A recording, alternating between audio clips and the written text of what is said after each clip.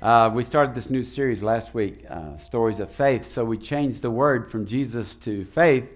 Faith is alive, and we moved Jesus to the side, but he's still here. But faith is alive. We have a living faith. It's not a dead faith. It's a living faith. It grows, and it's supposed to increase in us. It's not supposed to just lie dormant. And like so many Christians, they just have this. They have this deposit of faith, and it just lies dormant in their lives, and they haven't allowed it or nurtured it and seen it increase in their lifetime. So that's what this series is about: is your faith increasing as you hear these stories, as you hear these testimonies, that it will bolster your faith. It will cause you to say, if God can do it for her, if God can do it for him, if God can do it for that couple, he can do it for me. Amen? He's not a respecter of persons. So if you have your Bibles, turn to Hebrews 11. We're staying in Hebrews 11 this whole series, unless God says something else. And next week, it's Family Sunday. It's going to be about the faith of Noah, because I think it's going to be really a special Sunday. So bring your kids with you next Sunday. It's going to be really exciting in here. We're inviting. We're going to bring a lot of animals in, and no, we're not. We're going to have horses and donkeys and camels and elephants, and no, we're not. Just bring the kids in. That's enough, right? So I think I'm going to try, even as I read Hebrews 11, do different translations each week, so you can see it from a different perspective maybe. So we're going to be in the New King James. Last week we were in the Passion. This week we're in the New King James. So I want to reiterate just a little bit of what we shared last week, so you can have a basis for this series. Now, faith is the substance of things hoped for, the evidence of things not seen.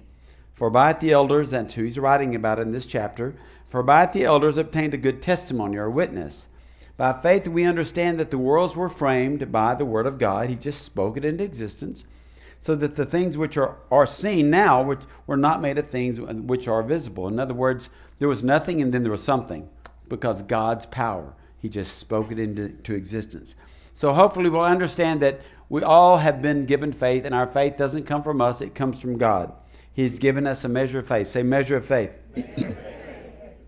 And your faith is expressed through your trust. Say, faith is expressed through trust.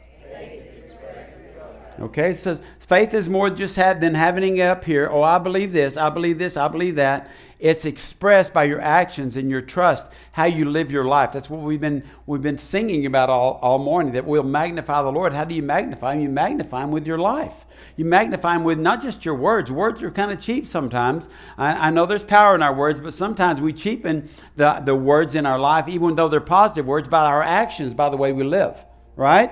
So this morning we're going to continue about faith. You know, you've heard the term seeing is believing. Well, faith is just the opposite of that. Faith is believing is seeing. Believing is seeing. You already believe it in your heart. You've prayed and you've trusted God, and now you're going to see it. That's faith. It was unseen, now it's seen.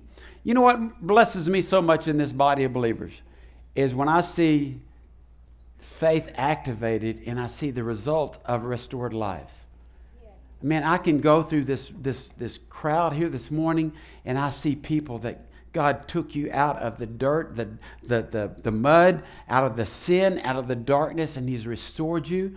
And we've had testimonies of faith all week in this church. You think this is just a Sunday morning kind of thing? It's not. There's something going on here every day. And I'm telling you, when I walked through the food pantry Friday, I was never more blessed than I was Friday. Walking through and seeing so many people getting help, so many people getting prayer. There was one lady that was brought in, and she's familiar to most of the workers down there, the volunteers. And she came in after a long period of being away. And she's been abused, she's been tortured, she's been everything you can imagine has happened to this woman. And she came in, and her hair was so matted. Church, you can't even imagine how terrible it was. But she knew she could come here and somebody would love on her. And we have people, I'm not going to call them out because I don't want to embarrass them, but we have ladies and sometimes men that cut hair here. And they come in, they don't just get food, they get haircuts, and they brought her in and they took her to a separate room because they didn't want to embarrass her. And they worked on her hair for, I think, about 6 hours. Somebody else went and got clothes for her, got clean clothes for her, because she's been living out in the streets. And they spent over 4 to 6 hours just getting her hair back where she could comb it. Guys, that's what we do as believers. We don't just say, oh, God bless you. I hope you find somebody that helps you. No, we do it. And I thank God for the people of this body that are, yes, that have this heart of servants. I saw divine appointments all week. God just showed up. And listen, if you don't believe in divine appointments, you believe in coincidences, you can if you want to, but I believe in divine appointments. And I saw them all week long. I got to do Aura and Flint's wedding yesterday. And you know what? The Lord just showed this to me right before I got up to do the ceremony in the prayer. He said, Harold, this is an arranged marriage. Have you seen those movies where they get some girl and some guy because they're kings or they're princes, and they have arranged marriages, and the plot's always, well, I want somebody I love, but no, you have to marry this woman. She's been picked out for you, and they usually don't want the arranged marriage. But I said, you know what? God arranged that marriage yesterday, and He's arranging things in your life you don't even know what He's setting up for you. So if you are going to get married, let God arrange the marriage. Let Him pick your bride or your groom, whatever. But let God do something in your life so you can say, this was an arranged marriage. God did it. Okay? So verse 4 says, by faith Abel, this was last week's sermon, offered to God a more excellent sacrifice than Cain, to which he obtained witness that he was righteous, and God testifying of his gifts, and through it, being dead, still speaks. So we talked about that. You can go back and watch last week's sermon, but I wanted to give you the order of this. Cain and Abel, remember, Cain brought the gift. It wasn't a good gift. Abel brought the better gift, but it wasn't about so much about the gift that they brought, but the condition of their heart. Cain was an angry man. Cain was a jealous person. He ended up killing his little brother, Abel. So we have that, and so the word is still speaking. The word is still speaking. Thousands of years later, what happened to Cain and Abel is still speaking to us today. Verse 5, by faith, this is the next one. By faith, Enoch, say Enoch. In Hebrew, it's really one of those words. So we're just going to say Enoch because I don't want you spitting on your neighbor. By faith, Enoch was taken away so that he did not see death, and he was not found. Isn't that cool? He was just taken away. He did not see death, and he was not found. Where's Enoch? I don't know. He's not found. Because God had taken him, but before he was taken, he had this testimony that he pleased God. So, well, God, that's not a whole lot to give me to preach on. He just pleased God. How did he make the hall of faith? Because he just pleased God. Why did God just take him away? Because he pleased God. So I had to get in. I had to do some digging. I love digging into the Word. Y'all like to dig into the Word? Read commentaries and what other theologians say about this. So I began to dig into the Word, and I wanted to find out who Enoch was. But listen, before we find out about Enoch, the verse 6 is the one that we know. We don't think about Enoch too much when we read verse 6, do we? It says, but without faith, it is impossible to please Him, to please God. So he just said Enoch pleased God. That's why God took him away. And then he follows it right up. The writer of Hebrews says, but without faith, it's impossible to please Him, to please God. For he who comes to God must believe that He is. What does that mean? You must believe that He is God. Okay? And that He is a rewarder. Say rewarder. He's a rewarder of those who diligently seek Him. So this says a little bit more about why God took Enoch away, because He pleased Him. And so that's the essence of what we're going to be talking about. Are you pleasing God with your life? So now let's go back to Genesis, because we've got to go there to find out a little bit more about Enoch, okay? Genesis 4, and I've got to clear up something very quickly.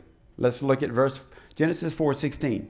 Then Cain went out from the presence of the Lord and dwelt in the land of Nod on the east of Eden. This is after God cast him out because he had killed his little brother.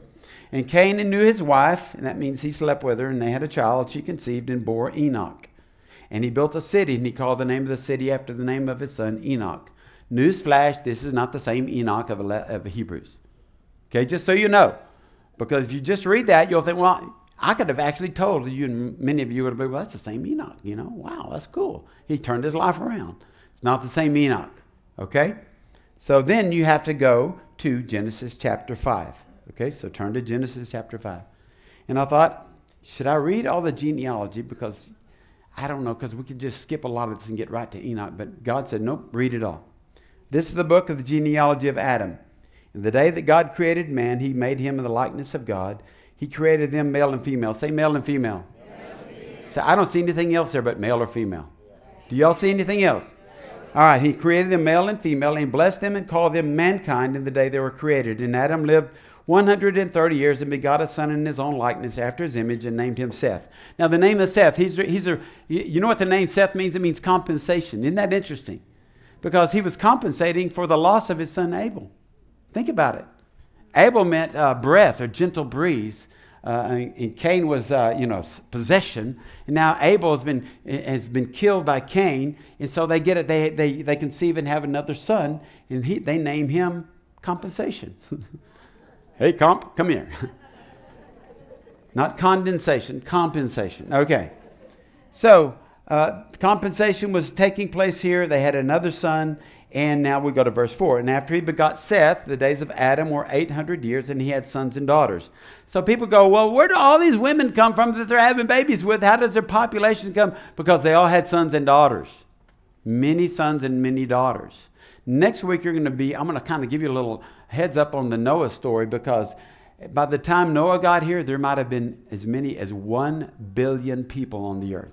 You ever think about that?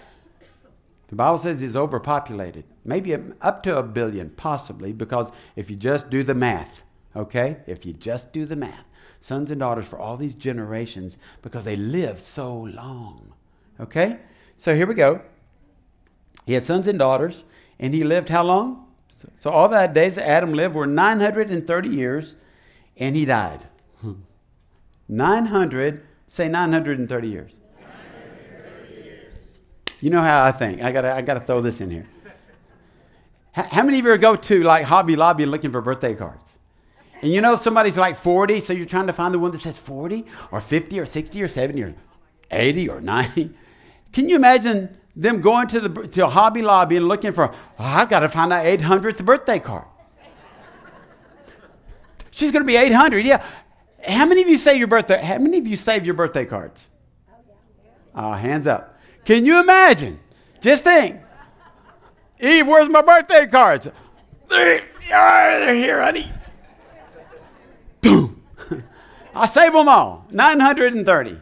How many birthday parties did Adam have? I don't know. 930.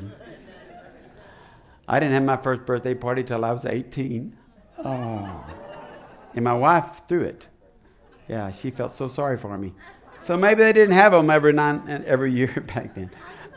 But I know, she was my girlfriend. 930 years, 930 birthdays. A lot of people like to explain that away. Well, that really wasn't 930 years. You know what I believe it was? 930 years. Because the world was perfect. The flood had not come. See, the flood messed up our ecosystem big time. Back then, everything was pure. That's why they're the DNA. They could have children. They could intermarry and all those things. But after the flood, things changed. And a lot of things changed after the flood. And after the flood, guess what? The limit of years that God put on man was about 120 years. But before then, there was no limit. 930 years. All right, let's keep going. Seth lived, this is verse 6, Seth lived 105 years and begot Enosh. And after he begot Enosh, Seth lived 807 years and had sons and daughters. So all the days of Seth were 912 years, and he died. Enosh lived 90 years and begot Canaan. Now Canaan is another name for Cain. I'm thinking, why can't you come up with it? They didn't have baby name books back then. Canaan and Cain, pretty much the same name. So all the days of Seth were and he begot Canaan. And after he begot Canaan, Enosh lived 815 years, and he had sons and daughters. So all the days of Enosh were 905 years, and he died. So Canaan lived 70 years. See, they started getting babies a little sooner. You notice that? It's 130, and that's 70 years. We got to have a kid. All right? So Canaan lived 70 years and begot Mahalalel. That means praise the Lord. After he begot Mahalalel, Canaan lived 840 years and had sons and daughters. So all the days of Canaan were 910 years, and he died. And Mahalalel lived 65 years and begot Jared or Yared. And after he begot Jared, Mahalalel lived 830 years and had sons and daughters. So all the days of Mahalalel were 895 years, and he died. Now to Enoch. Isn't that interesting, though? We're talking about generation after generation after generation. 5 generations after Adam, we find Enoch, or 6. Verse 18. Jared lived 162 years and begot Enoch. And after he begot Enoch, Enoch means dedicated, Jared lived 800 years and had sons and daughters. So all the days of Jared were 962 years, and he died. Enoch lived 65 years and begot Methuselah, oldest living human being. After he begot Methuselah, Enoch walked with God 300 years and had sons and daughters. So all the days of Enoch were 365 years. Notice any difference there? Everybody else, 900 years. Enoch, 365 years. In verse 24 is where we want to kind of land. And Enoch walked with God, and he was not, for God took him. Just walked with God, and then he was not. I like how the Bible just says he was not. And God took him. Isn't that a good way to go? Where's Pastor Harold? I don't know. God took him. He's not. He's not. We can just come out with the song instead of he won't. He's not. Okay. All right. Let's go to Hebrews 11, 5 and 6 again. Going to have to show you how these work together. By faith, Enoch was taken away so that he did not see death and was not found because God had taken him. For before he was taken, he had this testimony. This was his testimony, that he pleased God. But without faith, it's impossible to please him. For he who comes to God must believe that he is, and that he is the rewarder of those who diligently seek him. So I would think that his reward, if you put those verses together, was that God says, come on home. Let me show you my house. You don't have to live another 600 years on this earth, Enoch. You've pleased me so much. I just want to take you home. Now look, Genesis 5:24. I've got 3 translations I want to read to you. From the Message, it says, Enoch walked steadily with God, and then one day he was simply gone. God took him. Say, walk steadily. All right, the Amplified. And in reverent fear and obedience. Say, reverent fear and obedience. Enoch walked with God, and he was not found among men because God took him away to be home with him. The Expanded Bible says this, Enoch walked with God. He had a close relationship. Say, close relationship. He had a close relationship with God, and one day Enoch could not be found because God took him, like Elijah. And he did not die. Now, what's the common phrase in all of those verses, all those translations? Enoch did what? He walked with God. So don't be afraid to say it. He walked with God.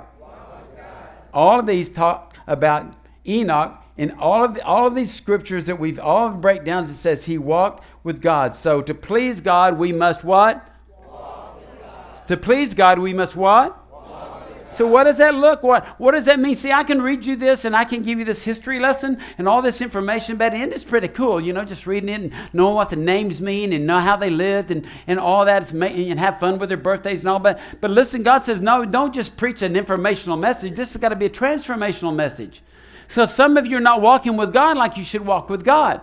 And so God wants you to walk with him. Says, well, Pastor, what does it mean to walk with God? I think I know what it means, but maybe I'm missing something. So this morning I want us to briefly look at what it means to walk with God, okay?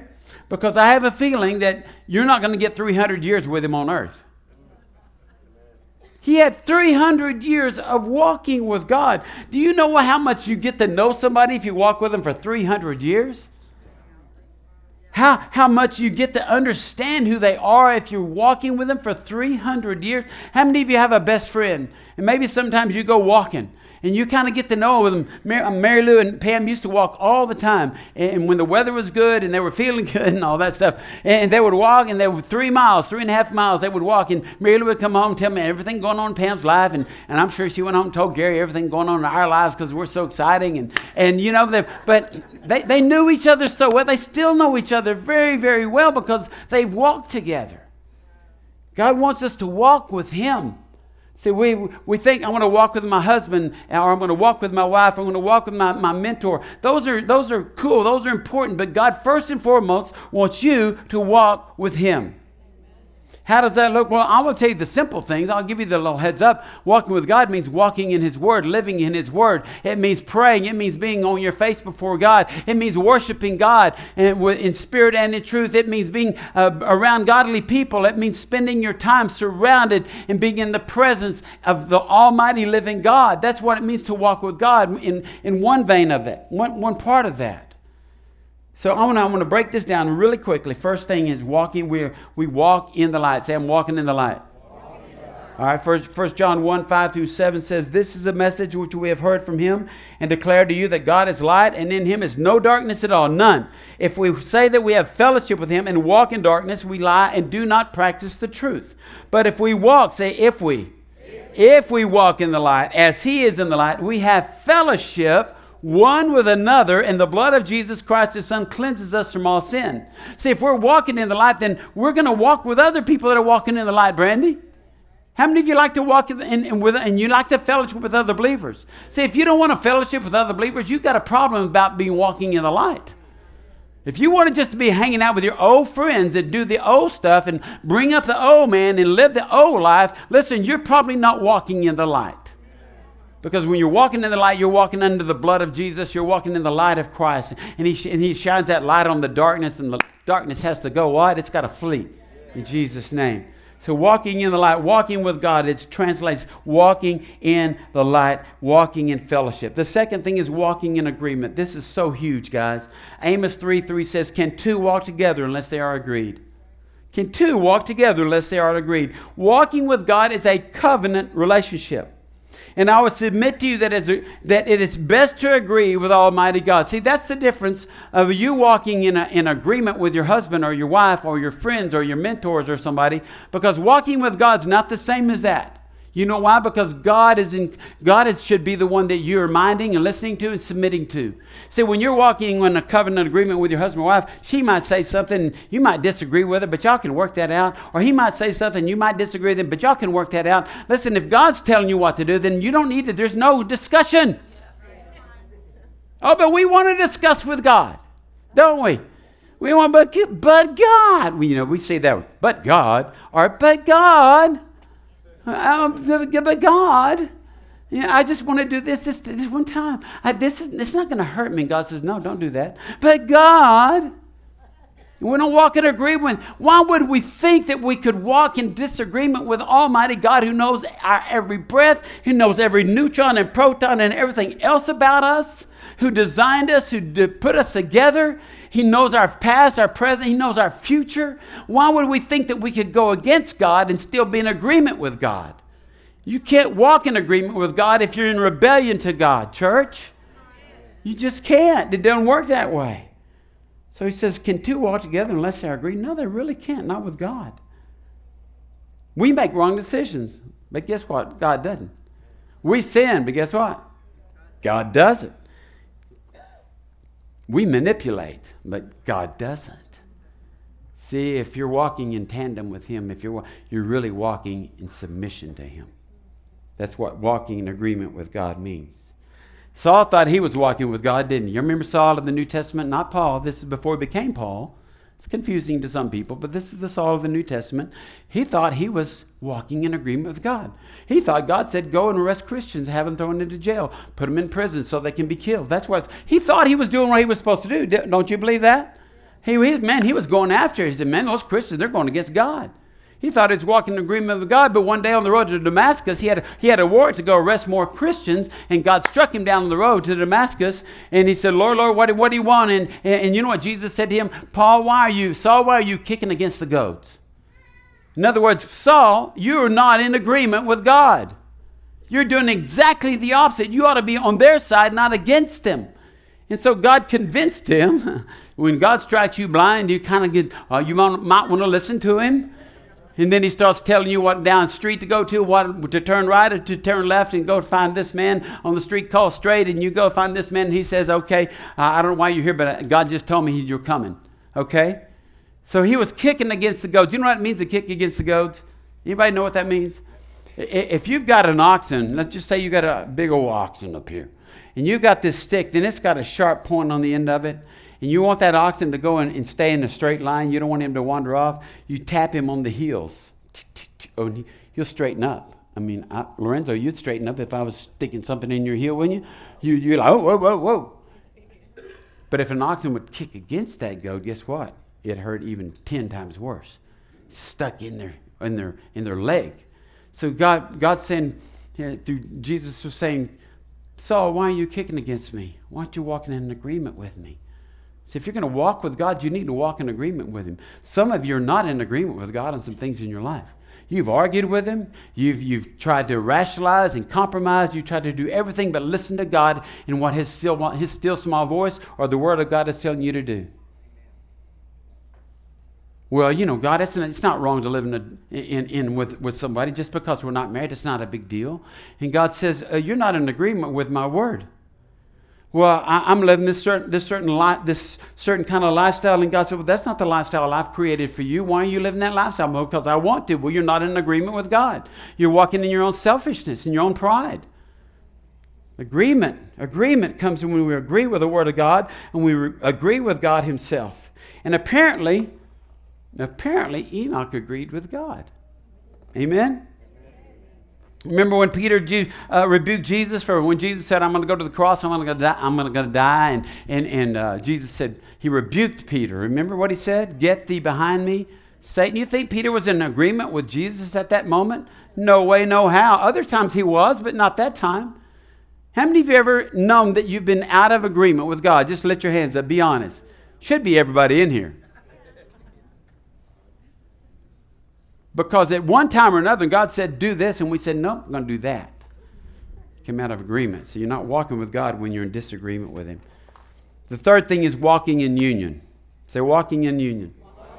Colossians 2, 6 and 7 says this, therefore, as you've received Christ Jesus the Lord, walk in union with Him, reflecting His character in the things you do and say, living lives that lead others away from sin, having been deeply rooted in Him and now being continually built up in Him, and becoming increasingly more established in your faith, just as you were taught, and overflowing in it with gratitude.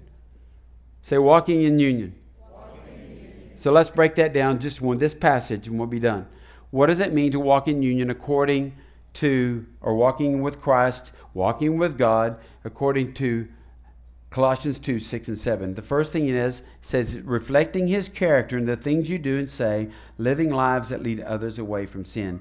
It starts with your character and your witness. Your character and your witness go hand in hand. Don't get up here and tell me, oh, God's this and God's that, and then you go out there and you're cussing and you're blaming people and you're speaking negative words or life-killing words, and you're walking out there and you're living and looking like the devil out there, but you come in here all shiny and, oh, God bless you, brother. I just love Jesus is so good. Listen. If your character, if your yes is not yes and your no is not no, you're not walking in the character of God. If you're telling somebody you'll do something and you don't do it, you just became a liar. And I'll tell you this to your parents. If you tell your kids, if they do such and such, they're going to get this penalty or going to be put in timeout or, God forbid, a spanking, If you tell them that and then they do it again and you don't do anything, you become a liar. They don't trust you. If you're in business, be a man of integrity, please, or a woman of integrity. Let your yes be yes and your no be no. Let people know, hey, you can trust that person. If they told you that, you can bet it's going to happen. That's your character. And when your character is one that when people trust you and they look at you and they say, well, I know when she said that, man, you can take that to the bank. Then guess what that does for your witness? It reaches people outside. It reaches people on the outside, the peripheral. Listen, Christians get a bad name, and a lot of times it's because we deserve it. Uh-oh. It's because we deserve it. Because we're not the same out there as we are in here. Right? So you're not walking with God when you're doing that. Your character and witness need to line up with the Word of God, church. 1 Thessalonians 4:9 says, but concerning brotherly love, you have no need that I should write to you, for you yourselves are taught by God to love one another. First mark of a Christian out there, not just in here, should be love. Love one another. Love the Muslim. Love the homosexual. Love the homeless. Love the people that are angry to you. Love the people that are mean to you. Love that person in the store that that just cheated you out of $20. Love them anyway. Oh, it just gets so quiet sometimes. Oh, but I only want to love them if they're lovely, you know. No, we don't have an option there, guys. Well, I just love my kids until they mess up. What? No, that's not an option. It's not an option. And indeed, you should do so toward all the brethren who are in all Macedonia. But we urge you, brethren, that you increase more and more, that you aspire to lead. Here's the character. There's I'm talking about that God's speaking of. That you lead a quiet life. To mind your own business. And to work with your own hands? What? Work with your own hands, as we commanded you. And look what he says next. That you may walk properly toward those who are on the outside, and that you may lack nothing. God honors, listen, diligently rewards those who please God, have faith. He rewards you. The last thing it says here, that you may lack nothing. You're walking properly with God. You're walking in the character of God. You're walking in the love of God. And you're starting to draw people on the outside looking in. They're going, wow, there may be something to that Christianity. Now, I know some people that I don't want to be like them, and they may just be religious. But God's speaking to us this morning is about what's our character look like out there. What does it look like when the waitress doesn't get your order right? God forbid. What? This is well done. I ordered medium rare. Are you kidding me? Just ruined somebody's day because she didn't cook it. Or he didn't cook it. If you're going to yell at somebody, go back to the kitchen. Are y'all getting my drift? We should look different out there. Not just in here. A deeper faith is the second thing it talks about in Colossians 2:6. Having been deeply rooted in Him and now being continually built up in Him and becoming increasingly more, that's that increasing faith, established in your faith. I want to show you something. Hebrews 11:5, by faith Enoch was taken away so that he did not see death. I got to thinking about that. Oh my goodness. I'm still thinking about it.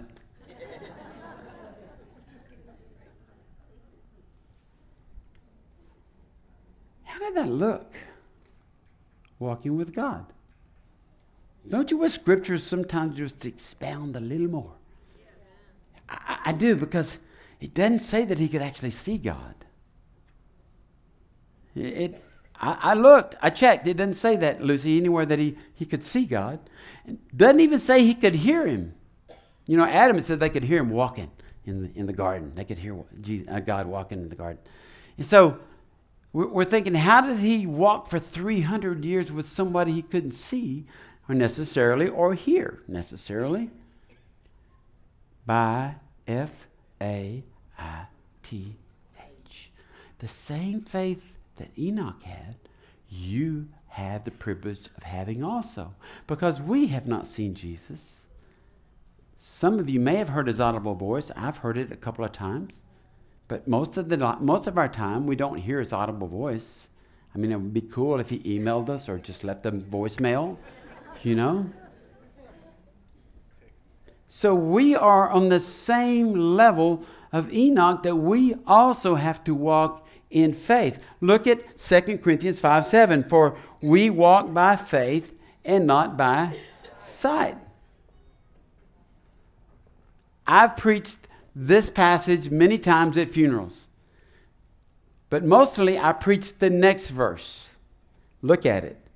After we walk by faith and not by sight, we are confident, yes, well pleased rather to be absent from the body and to be present with the Lord. I was here and I wasn't. You getting my drift? Same thing happened to Enoch. We may have to go in a different way, but remember, our body's not in the casket. We're not in the urn anymore. When we are walking with God, if we know God, when we leave this earth, bang, we're gone.